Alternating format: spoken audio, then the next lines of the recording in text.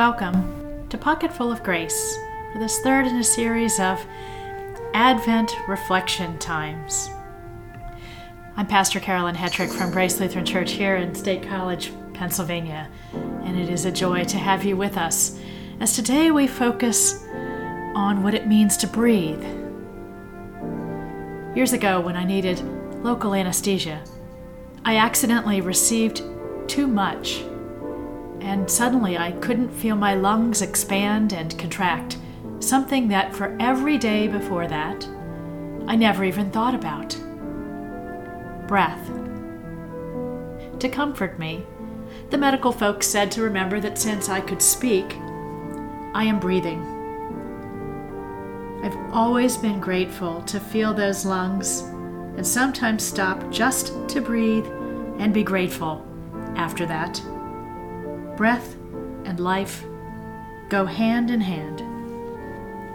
So let's take a moment in this busy season to catch our breath and breathe with God's sacred rhythms that invite us to step away from whatever is racing or feels heavy and breathe deeply in and deeply out. As we breathe in, we'll say, "Come, Lord Jesus," and as we breathe out and release all of those things, we'll say, "Come," and we'll do that 3 times. Come, Lord Jesus. Come.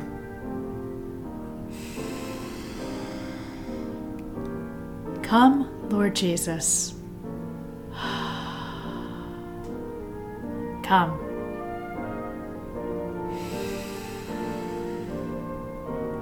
Come, Lord Jesus. Come. Throughout Scripture, God breathes and speaks life.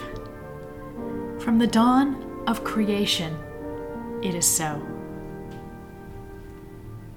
Today's scripture comes to us from the Gospel of Luke, the first chapter, verses 67 to 79, as we hear Zechariah give breath and voice to what God is doing.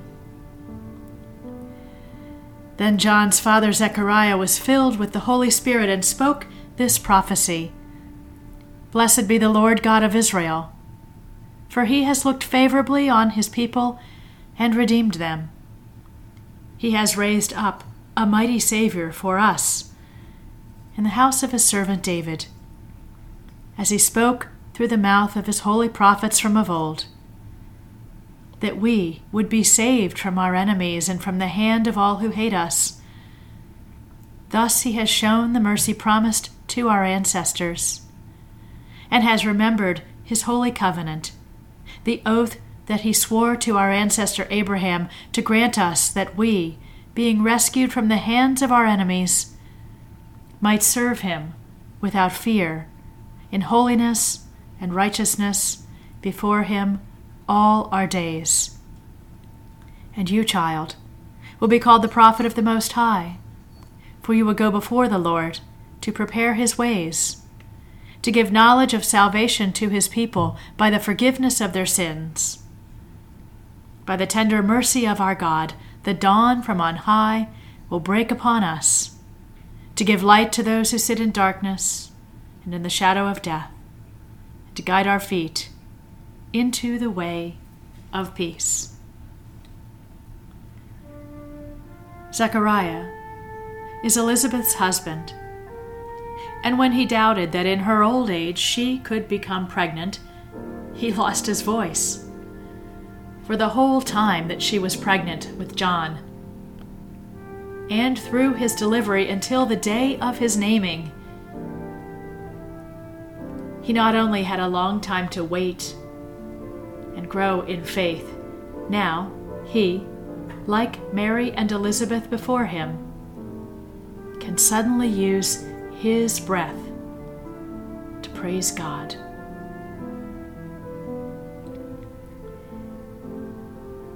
Friends, where in life do you feel that you are holding your breath? Where, perhaps, does life's pace make you feel short of breath?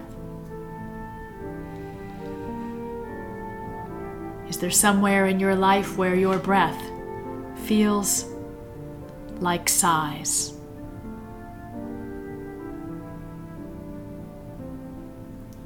Let's listen again to Zechariah's words about his son, who will breathe God's promises of prophecy and possibility. And perhaps you can hear these words as a prayer for you to receive.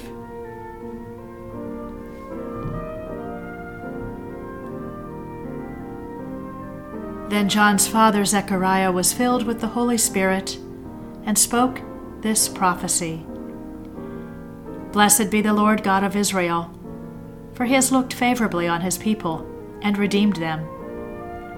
He has raised up a mighty Savior for us in the house of his servant David, as he spoke through the mouth of his holy prophets from of old, that we would be saved from our enemies and from the hand of all who hate us.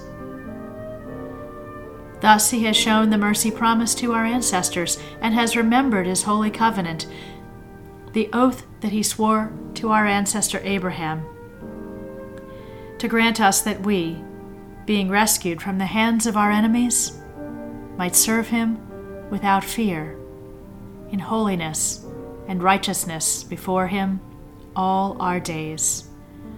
And you, child, will be called the prophet of the Most High, for you will go before the Lord to prepare his ways, to give knowledge of salvation to his people by the forgiveness of their sins.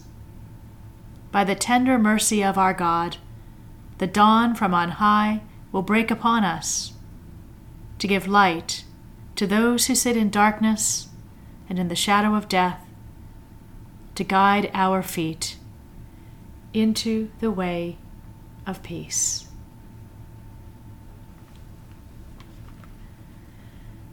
God, we give our thanks to you. The breath of your prophets promised the one in whom your truth would live, God with us. Through the voice of Mary, your Holy Spirit rejoiced in the wonder of the child eternally begotten of the Father. Through the praise of Elizabeth, Mary was sustained. And through Zechariah, hope gained voice. Through the lips of Joseph, you spoke the long-awaited name, Emmanuel, God with us. Speak into our places of fear and transform all that keeps us from perceiving your Son in our midst. Speak your renewed breath and life into us. Come, Lord Jesus. Amen. Friends, I want to share a resource with you today called the Breathing in Christ Community, created by Deacon Marcia Roscoe in the ELCA. I'd like to share with you 6 ways to start your day. The first, not surprisingly, focus on breathing. Take a few minutes every day to breathe deeply in and out, perhaps using that breath prayer we've been using, and cast random thoughts aside. Second, take a break regularly. Focus on how you are feeling or spend a few moments in devotions or meditation or mindfulness. The third is to get out in nature, one of my favorites, even if it is just 5 to 10 minutes to walk or open a window and feel the air. And notice, what do you see? What do you hear? What do you smell or taste? or feel.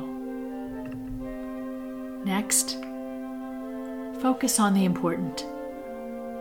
One thing at a time, not multitasking. Maybe in something that seems ordinary but can be very calming, like washing dishes or chopping vegetables. And finally, turn off notifications or the news. There are so many ways now that technology allows us to be constantly present and constantly given information. Be intentional about when and how you check email, social media, even calendars. And I'd like to share 6 ways to end your day. Take a warm bath. Listen to calming music. Honor your own fatigue. End the day with gratitude. Offer prayer to God and release the day into God's grace and care. All of these are ways to pause, catch our breath, and allow God to breathe into our lives. Friends, it has been a joy to be with you again. I'm Pastor Carolyn Hetrick from Grace Lutheran Church here in State College, Pennsylvania. Check out our website, glcpa.org, to catch all the latest. And if you're planning to worship with us on Christmas Eve day, we'll have one service at 10:30 in the morning, which will be live streamed as well as in person and on the radio. And then we'll have worship at 4:30, 7, and 9 o'clock in the evening. Our 7 o'clock service will be the one that we live stream. On Christmas Day, we'll have one service at 10:30 in the morning, which will be on the radio but will not be live streamed. And friends, however we gather together in the breath of God's Spirit, and we walk, as always, with a pocket full of grace. Take care.